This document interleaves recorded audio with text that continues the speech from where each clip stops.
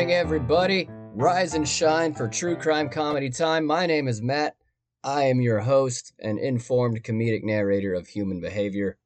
I'm Matt too, but I want to go by Alex now. What? Why? The X makes it sound cool. Alright, fine. Whatever. I don't care. I never say your name anyway. But I guess, yeah, you can be my country singer alter ego, Alex Matthews. Yeehaw! I hope you're all in a good mood. Hope you're all having a swell day. And I hope you are ready to laugh. We have an insane story to tell you today. By the end of this, you're going to walk away saying, 1, how the hell have I never heard this before? And 2, wait a minute, we aren't in West Virginia? I could lie to you all and say this happens in Kentucky and the Carolinas and also in the 40s or some shit like that, somewhere in that area. But this is actually happening in Oregon, California, and Washington, and only like 11 years ago. Before we get into it today, just a quick reminder, still moving forward soon with the name change. You still won't have to do anything, and I'll notify you all via the Facebook page when everything's ready to go, so you can keep a lookout for that. Also, if you haven't yet and feel like doing me a favor, 5 stars on whatever thing you like me on. It really does help grow the show and help me reach new listeners. I don't have any other updates currently that I can think of at the moment. Let's see. I made more pumpkin spice cupcakes for a friend's birthday. Ate none of them. Made a separate cake for myself. Ate all of it. Yeah, no new updates. Pretty standard October so far. All right, let's get into this. We got a lot to do. I came across this case earlier this week completely by chance. I was talking to my brother and we played a little game thing, and that's how I found this case, and it has taken up literally all of my free time. I'm going to tell you all right now, buckle the fuck up. This is a 3-state, 4-person, 10-day killing spree by 2 of the grossest inhabitants of the Pacific Northwest I've ever heard of. Not quite as high on the gross scale as Gary Ridgway or Randall Woodfield in terms of what they did, but it's kind of the reasoning behind what they did that elevates it up a few notches. It puts a lot of extra stank on it, and this is stanky enough as it is. Gary Ridgway, by the way, if you don't know, the Green River Killer. Randall Woodfield, he was the I-5 killer. I would also like to remind everyone, current and maybe new listeners, that this is a comedy show. Just because it's true crime doesn't mean it can't also be funny. It's also 100% not what you're thinking if you're a new listener. Yeah, we do it weird over here. Pretty straightforward case this week. Pretty straightforward story. In fact, there's not even a trial at the end of this. So we're just going to talk about it from the beginning to the end. No town reviews this week, but I would love to know how many of you that works for out there. I have a lot of fun reading those. We have quite a bit to cover today, and the setting and context will reveal itself as we move along, so I don't think there's a huge need for too much setup. This is going to be happening mainly around Springfield, Oregon, Everett, Washington, and just a short little pit stop in Eureka, California. This part of the Pacific Northwest also happens to look exactly how I thought it did before I looked at it. Forests and mountainous horizons, winding roads, small towns made of old brick, and if any, that's extremely shitty Mexican food everywhere. I'm not going to Oregon for burritos, no. Especially not where we live. I did read a lot of reviews on Off Mic just for myself. Not a whole lot of crime in any of these cities. Springfield, though, has a ton of Simpsons murals. Yeah, this is that one. This is where Bart and Milhouse and Lisa all go whatever they do in that episode. But there's also a shitload of homeless people and drug addicts. So you get Groundskeeper Willie and Mayor Quimby murals all over town, but right next to them is a homeless crack addict asking you for a 5-spot. Everett, up in Washington, apparently has both of those things, the homeless people and drug addicts. But also a plague of rats and bunnies will be visited upon the city at different times of the day, according to one guy that lives there. Rats and bunnies? And Eureka, while beautiful during the day, apparently turns into the Night of the Living Homeless episode of South Park After Dark. It's just angry hobos aggressively shouting change at you until you throw it in their little cup or run away. But then as you turn around, there's like 7 more homeless guys that materialized out of nothing, and they've all got change cups too, so now you got to bolt the other direction, And now you have no pocket change, and so now instead of taking the toll road, you have to go the long way around through the mountains. And then around a curve on the mountain, you see a homeless guy materializes out of nothing in front of you, so you swerve to avoid him, go over a cliff, and well, you survived the accident. However, you're a paraplegic now. Devastated by medical bills, you fall behind on mortgage payments, and the bank forecloses on your house. A little cup materializes in your hand out of nothing, and it's empty. Thanks, Eureka. That's actually on their sign going into town. Just a short ride on the time machine today, loaded up. We're going back to 2011, but just a little bit of background before that, and again, buckle up. We're going to start our little journey today in the small town of Staten, Oregon, somewhere right in the middle of Portland and Springfield and just a little to the southeast of Salem. Let's meet the parents first today. David and Linda Pedersen, Pedersen. David, or Red as he's called. Why? Don't know why. Not the only weird name today either. He's an active duty Marine drill sergeant, and Linda has been legally documented as having multiple personality disorder, which I think now is dissociative personality disorder. Rose Pedersen, one of Linda's alters, would say there's about 10 different people living in her head. David Pedersen Jr. was born on June 18th, 1980. He does also have an older sister, and her name is Holly. The two are born about 15 months apart, Holly being the older sibling, which I think that puts her sometime in March of 79. David Jr. also goes by Joey, by the way. Huh? Where did he get that? Well, his middle name is Joseph. It's actually the only nickname that fits today. Growing up, the two didn't have a very stable living arrangement. Red and Linda would split up pretty frequently, divorce a couple of times, and the kids were just constantly bouncing from place to place. Sometimes staying with one of the rentals or with their aunt over in Staten, sometimes at the neighbor's house, and on one occasion with some distant family all the way over in Missouri. It's just chaos on top of chaos on top of chaos on top of always wondering, am I going to bed in the same place I got out of bed today? Red also pretty abusive. Very quick to anger, fits of rage. I'm kind of seeing Red Foreman from that 70s show, and he actually kind of looks like him, but with white hair, so that might fit for you. Linda would lock herself in different rooms of the house, bedrooms, bathrooms, closets, whichever's closest, I get. Why did people do that? And why don't you hear about that anymore? Did we all just collectively realize how dumb that was and stop together? Did closet pouting die off with the mullet? Oh, that's coming back.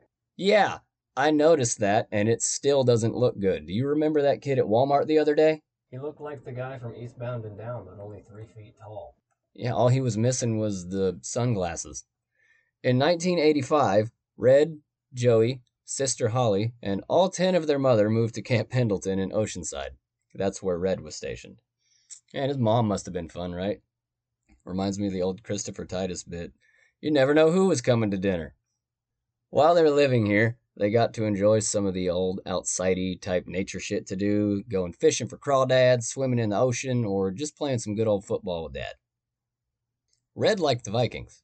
One article I read said he had no real reason to like the Vikings, he just did. Oh yeah, his name is all E's and D's. Yeah, probably. Red seemed to only get more abusive while they were here, too.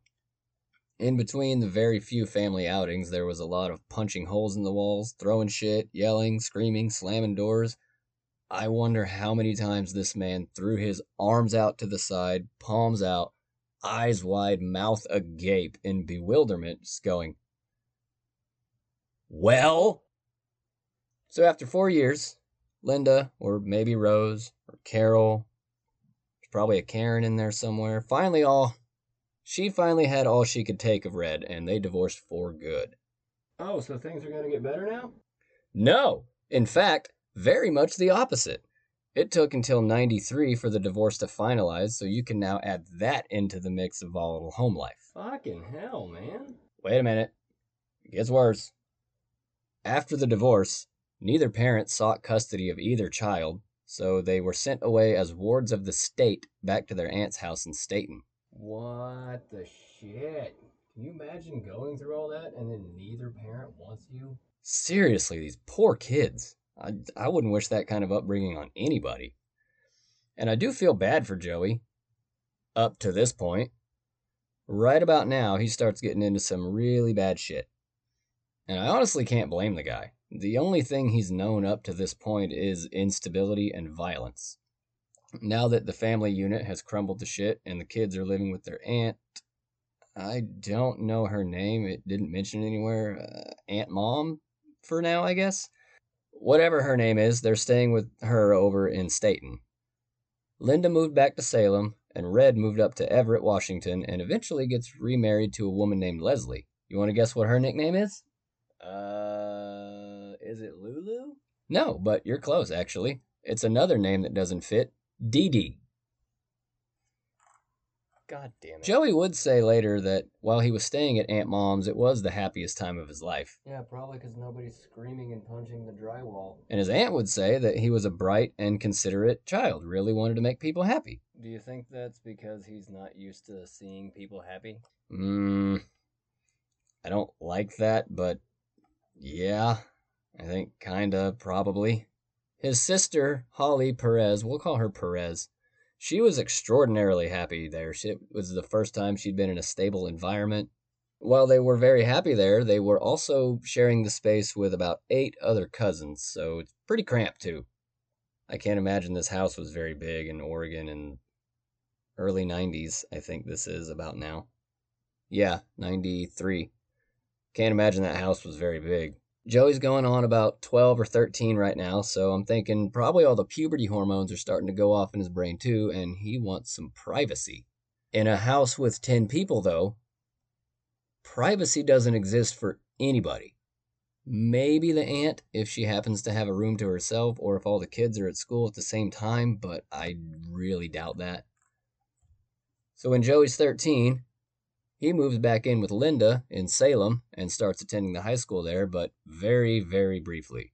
He starts having panic attacks, gets a Zoloft prescription, and the first day he had a chance to jerk it with some semblance of privacy, he decided to drop out of school and just do that instead. And then like 8 more times that afternoon. All right, he actually did drop out shortly after enrolling, but it was less to do with jerking it and more to do with criminal activities. June of 1996, that puts him at 16. He's arrested on accusation of third-degree robbery, but after being placed on an informal probation, charges are dropped and the case is closed. What are those charges, though? I've never heard of those before. Yeah, third-degree robbery? Is that like helping some other kids steal stuff, like a middleman, maybe? Wouldn't that just be an accessory to robbery, though? Oh, shit, yeah, you're right, it is. Alright, I'll have to look that up later. Informal probation is probably just because he's a juvenile. Oh, so maybe someone just didn't want to do paperwork. Maybe. Maybe you don't fuck up for a few months and we'll just forget about the whole thing? Could be. In any case, except for that one because it's closed, Joey's just getting started with his little crime spree. And it's almost like from here, the crime spree kinda doesn't really stop either. You'll see what I mean. His mom kicks him out of the house when he dropped out, so now he just runs around with all the kids on the street and then got a job bussing tables at the Old Country Buffet, which he used to pay for rent. Where the hell is he staying? His manager's brother's house. From November of 96 to January of 97, so just 3 months, he robs 2 different coffee shops, a McDonald's, and a Plaid Pantry. I think that's a grocery store. It sounds like one. Robs them all at gunpoint. He pleads guilty to 2 counts of second-degree robbery in March of 97. Why is he doing this? Well, he needs money for dates. He's 16, man. He's trying to talk to girls, and you need money to do anything. But he has a job. Well, yeah, but you can't make $600 a day bussing tables, especially in the 90s, or shit, you can't do that today. Or if you can, good for you, and are you hiring? Now at 16, Joey is sent to the McLaren Youth Correctional Facility in Woodburn, Oregon.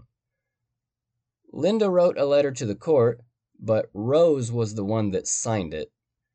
She blamed the police for not being harsher after the first arrest and pleaded with them to please make sure he takes his Zoloft. Seriously, if you're taking antidepressants and want to stop, fucking don't. Talk to your doctor first. That can really fuck you up. McLaren, not a stellar place either. Luckily, Joey wouldn't be there for very long. Shortly before he got there, and maybe up to and during, at least 2 women have been accused of sexually abusing 3 boys who were incarcerated there starting at around 1991, I believe.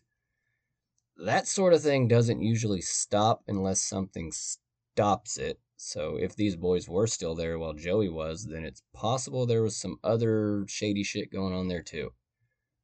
And I don't know how that was resolved, so I'm going to say allegedly for all of that, just in case. And many times the response to kids being put in juvenile detention centers falls far short of what you and I would call rehabilitation. It's more like putting a rabid honey badger in a cage with another rabid honey badger and then being shocked that they killed each other. What did you think was going to happen? You put a wild animal in a cage and it acted like a wild animal in a cage? Super weird. While Joey is in McLaren, he doesn't seem to make much of an effort to rehabilitate himself. He is so assaultive and violent, so much a danger to the staff and other kids, I'm not calling children inmates. They only put up with him until June 18th, 3 months later, on his 17th birthday, before they transfer him out of there and up to adult jail. Really sketchy 3 months for the staff there. And if that sounds like a weird thing to do, it's because it is. Even then, this was considered unusual to transfer a juvenile to adult prison. If they were to do it, this would be why, though. Joey is why. The first year goes fine, I guess. I say that because it's about a year after Joey gets there that he assaults another inmate, the first of about 70 or so violations. I don't quite know over how much time that occurs, but a vast majority of the next 15 years of Joey's life will be spent locked away from everybody for 23 hours a day in solitary confinement. So I'd imagine he gets a violation pretty frequently. And when he's not in solitary, he meets some really interesting people. Interesting in a bad way. A really bad way. In a gross way. He meets Robert Joseph Silveria Jr. Wait. Isn't that he's... It sure is. If that name sounds familiar to you, Robert Joseph Silveria Jr. was the boxcar killer. He rode the rails, stabbing 34 train car riding hobos and homeless oh my god! What happened? What are we doing? It just dawned on me that that's probably what they were referencing in The Simpsons with that little jingle. Nothing beats the hobo life, stabbing folks with my hobo knife. I'm not a stabbing hobo, I'm a singing hobo. He also meets another really interesting character that we need to introduce, a Corey Eugene Jeffrey Wyatt. But he also goes by Agnar the Mighty. We'll get to that later, and I'm absolutely not calling him that. I will not oblige a fucking Nazi. Surprise, by the way. Corey is super into the white supremacist bullshit system of deductive thinking, and it doesn't take Joey very long to figure out he's also into that stupid shit. If you didn't listen to me earlier when I said buckle up, do it now. Corey and Joey are about the same age, in prison for similar offenses. Corey's in for either a robbery charge in 2003 or assaulting a police officer in 2005.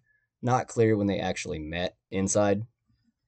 They also shared their beliefs in white power together, along with Alan Watkins and Orrin Williams, O-R-I-N. There's another weird name. They created the Aryan Soldiers Prison Gang, and they will 100% stab you.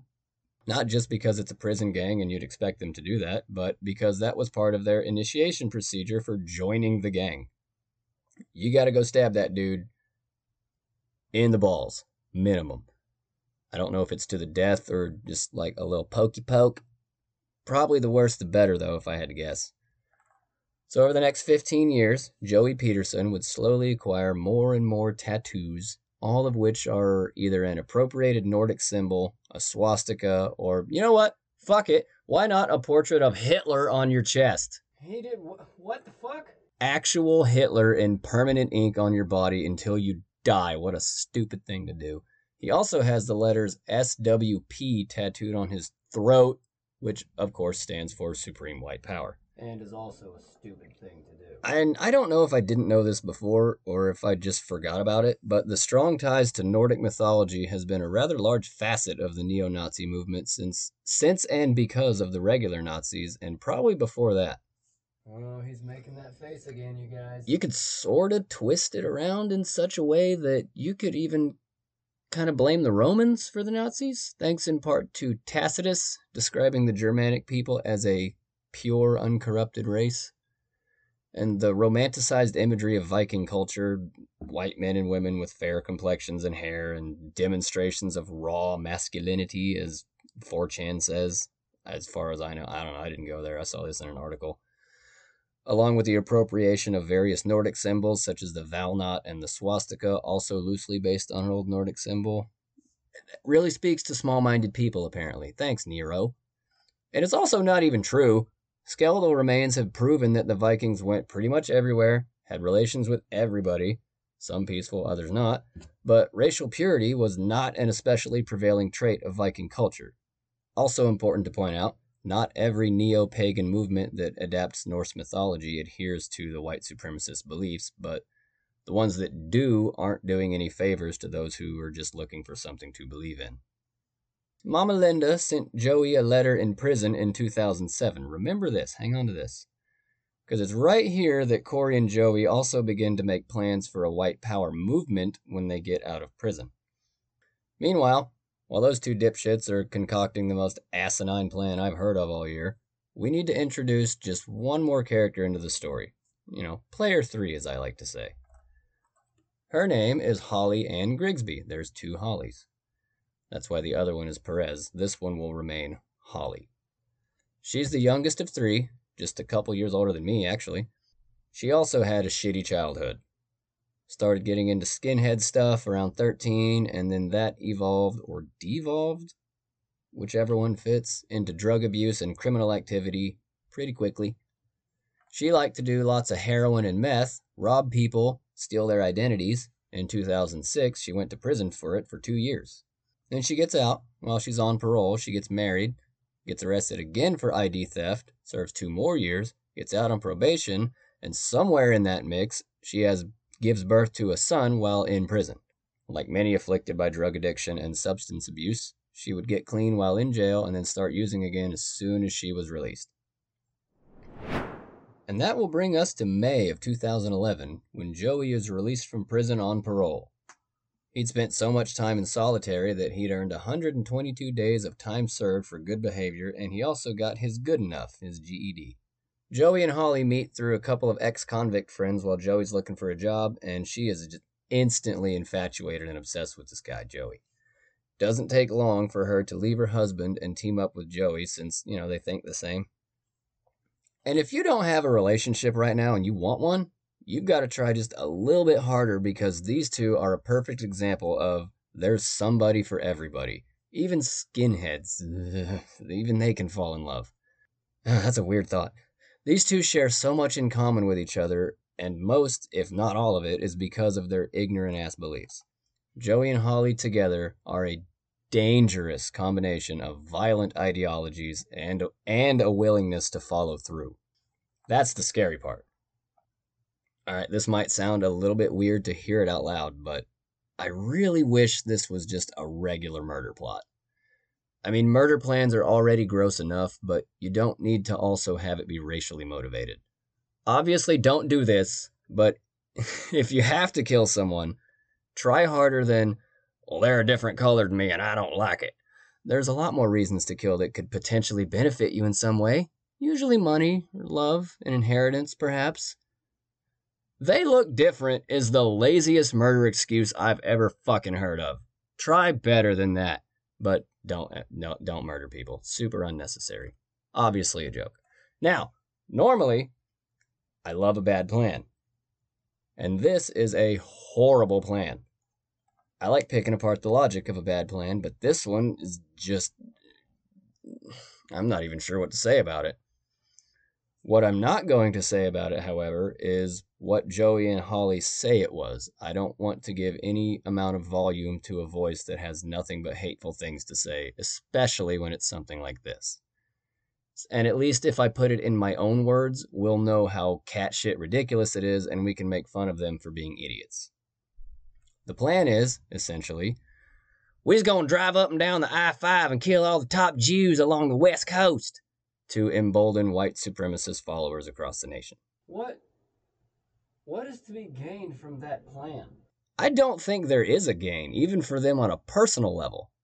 I don't exactly know how they intend to benefit from this at all. They weren't being paid. It sounds like they don't expect anything in return. I honestly think they just wanted an excuse to justify violence against an ill-perceived wrongdoing toward them. So they're all hanging out, camping on the 4th of July weekend, 2011. Joey, Holly, also Corey is there. They're camping just before they decide to go out on their little mission. Holly and Joey discuss the details of the plan with Corey and his wife Kimberly. She's also there, along with another guy named Bryce. He doesn't do anything, but he is there taking up space. And they're all super excited about this plan, too, like third graders when you tell them they're going to have a pizza party on Friday. So Kim, being the only non-felon on this camping trip, buys a High Point 9mm Luger to give to Corey so Corey can give it to Joey. Oh, I'm sorry. Did I say Corey? I meant to say Agnar the Mighty. Get the fuck out of here, no. The reason Corey goes by Agnar the Mighty is because he loves Frozen. No, because while Joey and Corey were in prison together, Corey began training Joey in MMA, and Agnar is his UFC nickname. He has a pro record. Oh my god, are you fucking kidding me? Real quick though, why are so many people with Nazi tattoos so eager to fight and take their shirts off in front of crowds? Corey says, you know what? Before you go on your little trip, why don't you join me for a weekend in Reno for a UFC match to go fight in? Oh my god. One night only, September 16th, 2011. Ultimate Reno Combat 2. Unequaled. Corey fights against Albert Townsend, wins in the first round. Set for 3, he wins with an armbar. His record after the fight is 3 wins, 0 losses, 0 draws. I thought I saw somewhere his record was 13-2-0, but I think that must have been somebody else on the card that night. Townsend, he walks away after the fight with a record of 0 wins, 6 losses, 0 draws. Why keep fighting? 6 times the charm? No, it's not. Just go home, dude. Dave Joey Pedersen's record is 0-3-0. He lost to a Dustin Phelps that weekend. Oh, maybe he's the guy with the good record. Maybe it was him. I don't remember where I found that, though, so I'm not looking that up again. But that's what there was to do that weekend? Either fight in an MMA match or accompany Pedersen on a tri-state killing spree? Now that we're done with the octagon, Holly and Joey decide to go on up to Everett, Washington to visit Red and Dee Dee for a few months. How are they gonna get there? Neither of them have a car, do they? No, they do not. Oh, don't tell me. That's the only way to get there. They take a Greyhound bus from Springfield all the way to Everett. So long, Groundskeeper Willie. So long, Simpsons. All right, I think I'm done with Simpsons stuff now. This is a 2-day trip. 2 days on a bus sounds so gross. They also probably drive by many of the places the I-5 killer Randall Woodfield struck. By the way, if you didn't know, he was drafted by the Packers in 1974 for a little bit. I don't think these two knew about that, though. I don't think they know much beyond what their hands look like. But they eventually get there. They got a few days to get through before the plan can take place. So what are you going to do? What's there to do in Everett? You could go check out the Flying Heritage and Combat Armor Museum and look at old planes and flying machines. Or you could go to one of the other flying museums and look at old planes and flying machines. Or either that, or go outside and look at nature. There's not a lot to do in this town. I do kind of want to go to that museum, though. That would be cool for a little bit. I don't know how long I'd be interested in it, though. Neat, a plane. Neat, another plane. Now, that'd get boring real quick. They don't do any of that, though. They instead choose to go to the shooting range and visit with different family members while they're there. All right. Last day of the trip, September 26, 2011. Remember that letter one of David's moms sent him back in prison in 2007?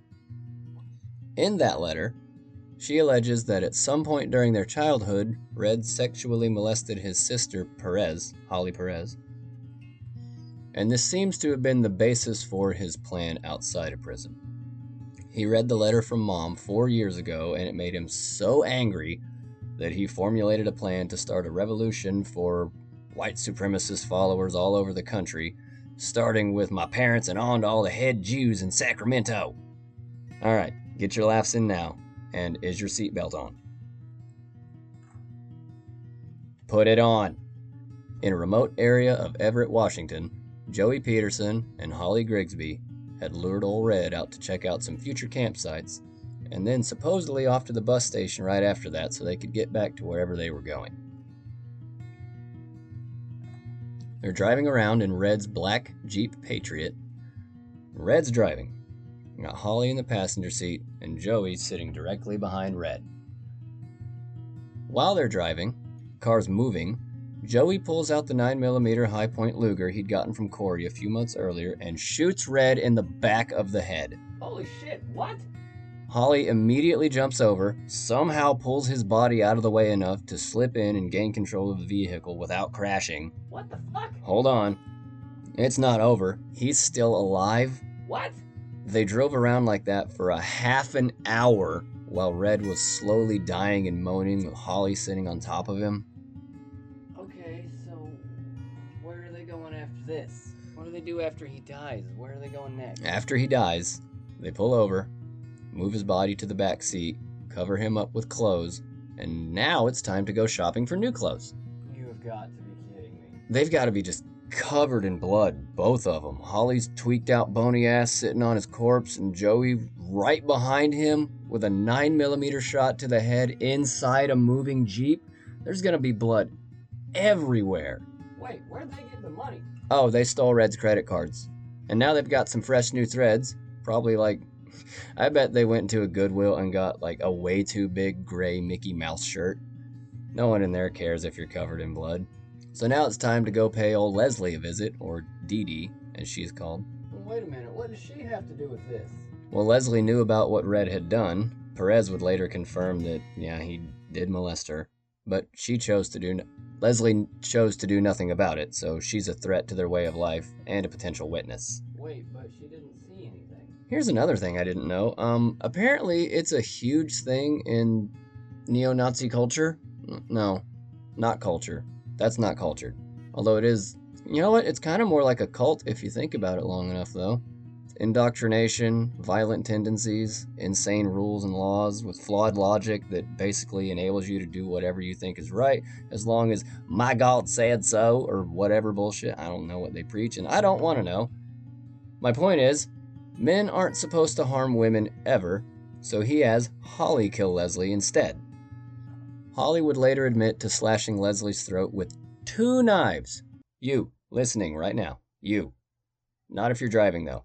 You can just pretend, Blue RAV4. Hold out your hand in front of you. Now, pretend you're holding a knife. Or if you have a knife, grab it. Look at your hand right now. See how crazy that feels? How do you look right now?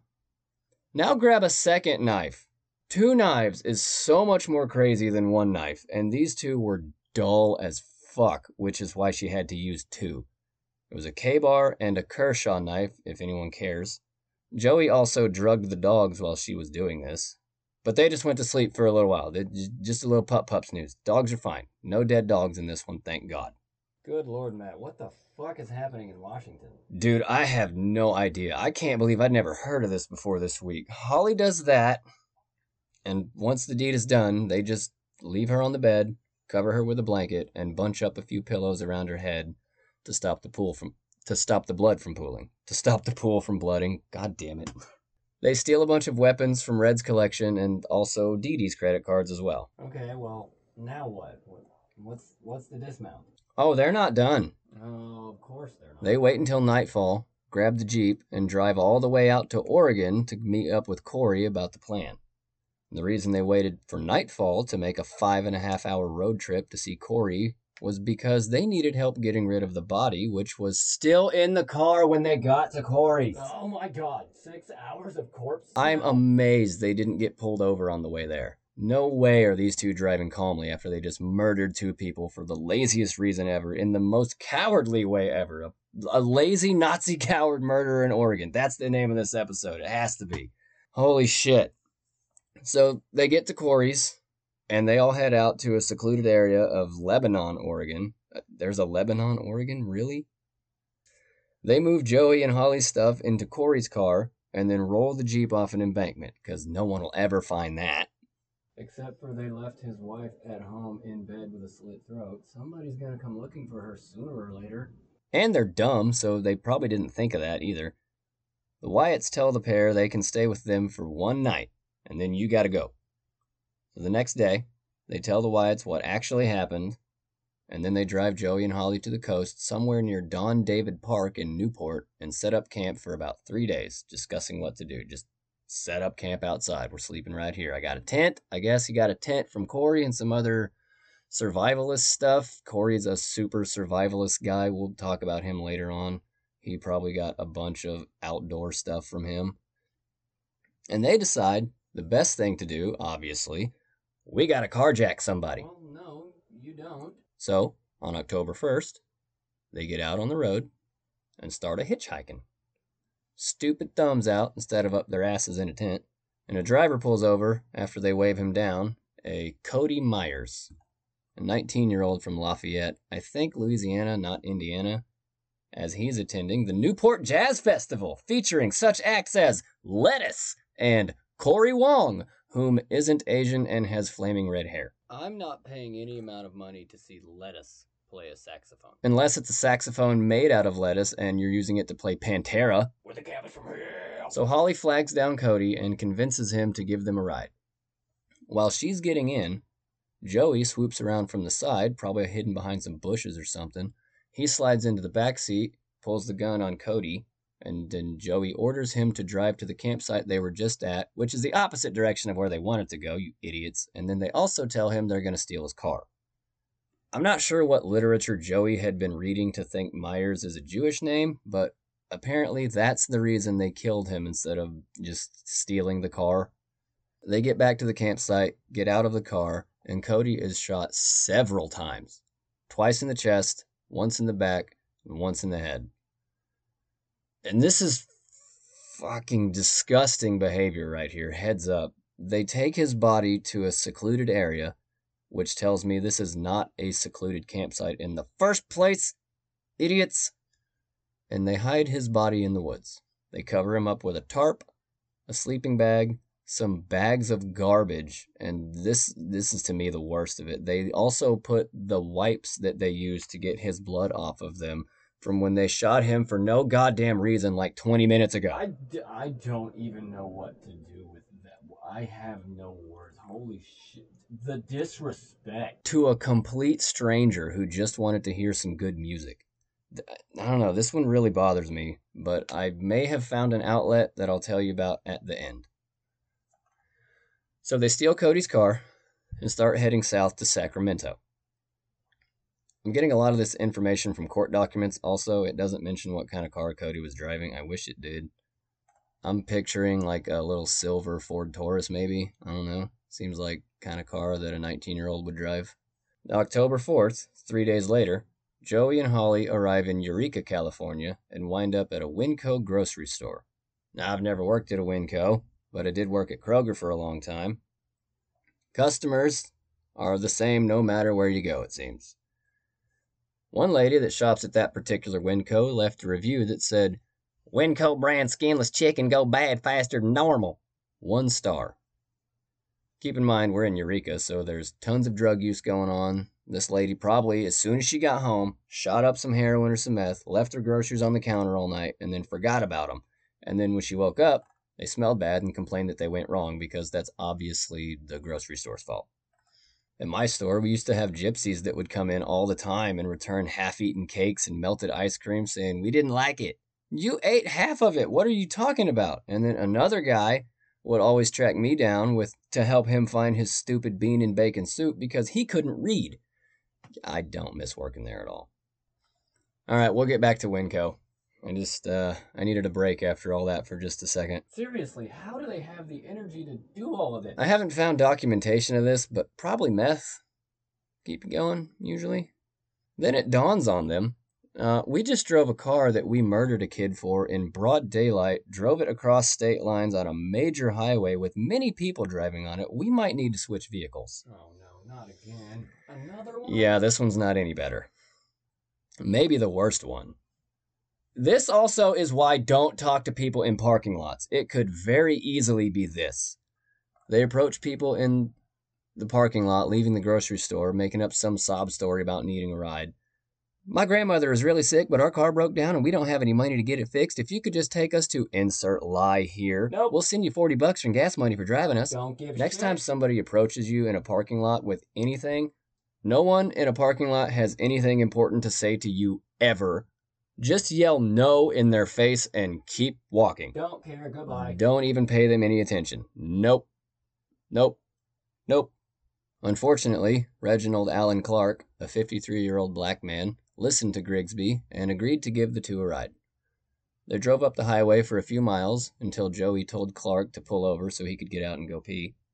Upon returning to the vehicle, Pedersen pulls out the gun, orders Clark to move over to the passenger seat, which he does, and Grigsby hops into the driver's seat. She starts driving, and then another few miles up the road, Joey pulls out the gun and shoots Reginald once in the back of the head, killing him. God damn it, man. Then they get back to the Winco to get their stuff and realize, oh shit, this guy had no tags on his car. It's unregistered.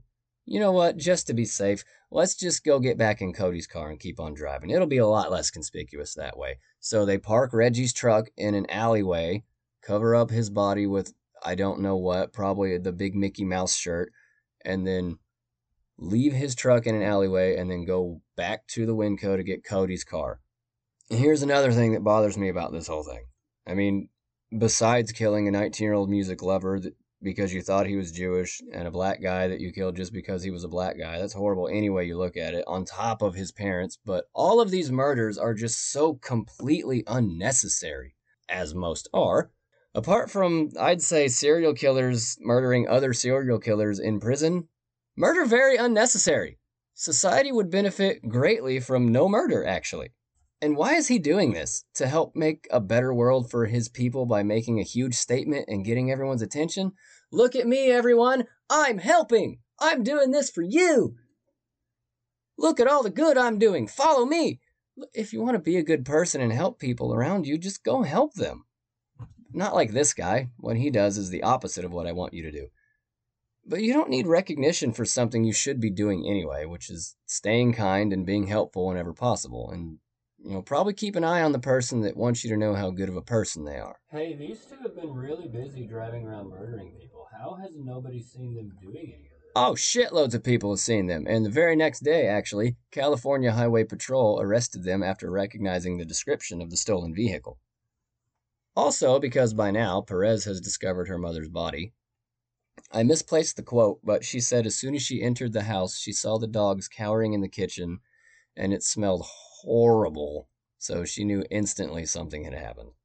Police found multiple guns in the car, including the one used to kill Red and Dee Dee. Why would you keep the murder weapons, you dumb shits?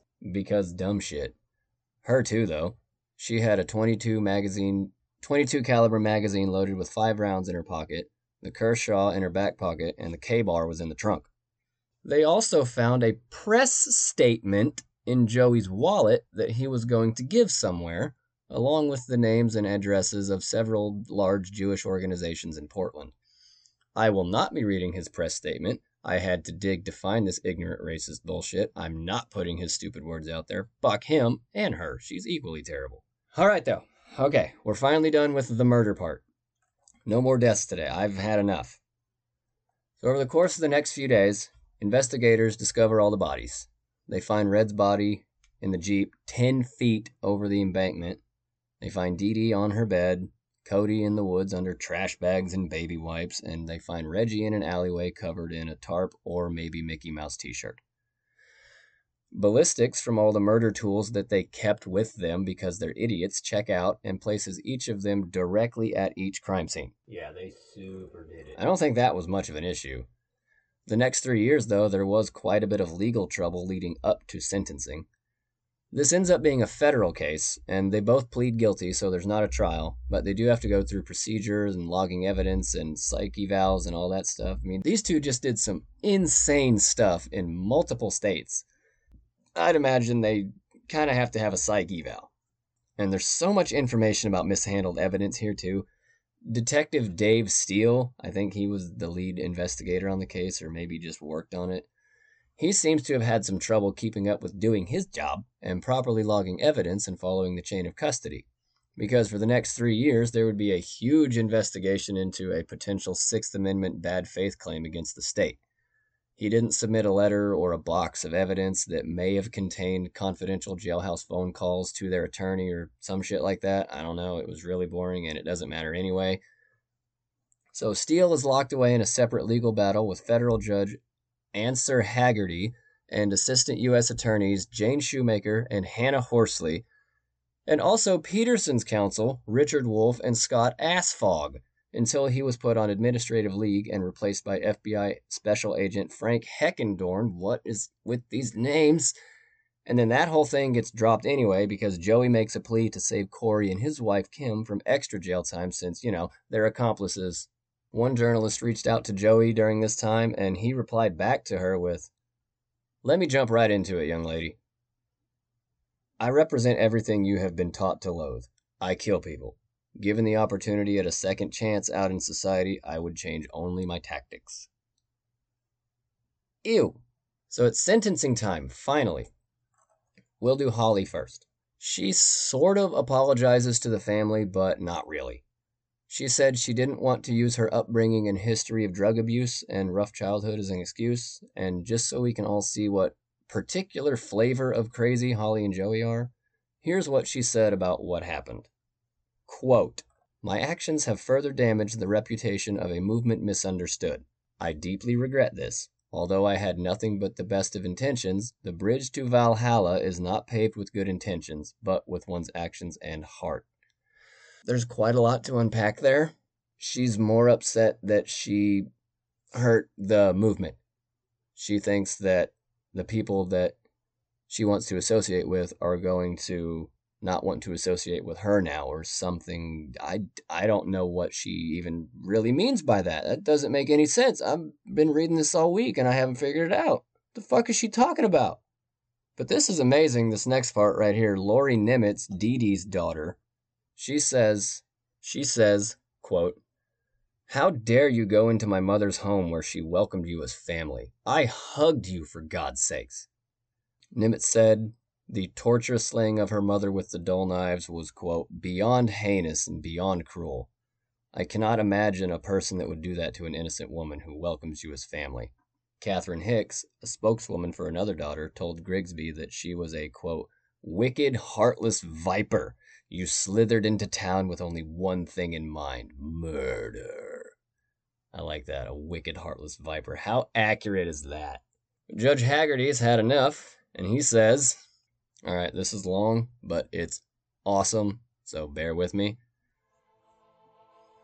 Fueled by hatred and her long-standing white supremacist beliefs, Miss Grigsby participated in a shockingly serious and destructive scheme that ultimately resulted in the murders of 4 innocent people in the course of just 10 days, and well might have resulted in countless other murders if the defendants had not been apprehended before reaching Sacramento, where they planned a mass killing spree.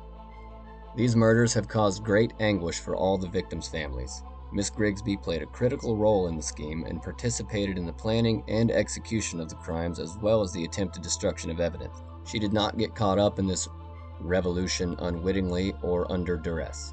She is unflinching in her beliefs, which, according to jail correspondence, she continues to hold and espouse to this day, and has not expressed remorse for all of the destruction she has caused. She deserves a severe punishment that is commensurate with the seriousness of these crimes and needs to be incapacitated in order to protect others who could be the objects of her intolerance and dangerousness. A severe penalty will also hopefully send the message to others that they may not act violently and harm others in the name of their beliefs.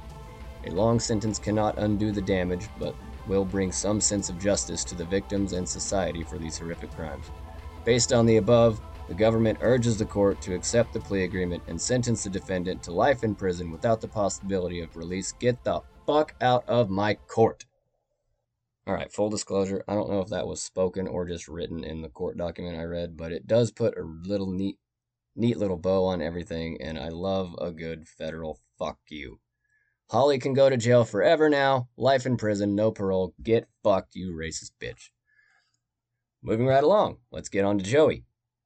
He pleads guilty. Yeah, I totally did it. And he is sentenced to 2 life sentences for the murder of his parents, and later on, he's charged with 2 more life sentences for the carjacking, so I think he's serving 4 life sentences. Hooray! Very quickly, Corey Wyatt also goes to trial for his role in all this.